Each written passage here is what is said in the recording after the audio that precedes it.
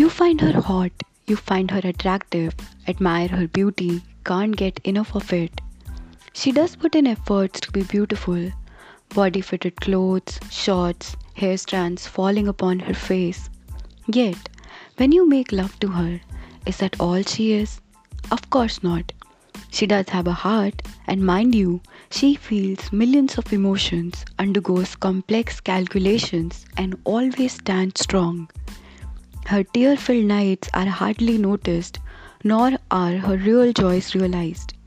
Getting a girl is an attempt to unveil just that psychology of a lady beyond her body, her emotions, sensations, fascinations, imaginations, desires, and wants, so that you do know when you love her, which is simply another dimension of love. It's a journey inside a girl's mind, her senses, soul.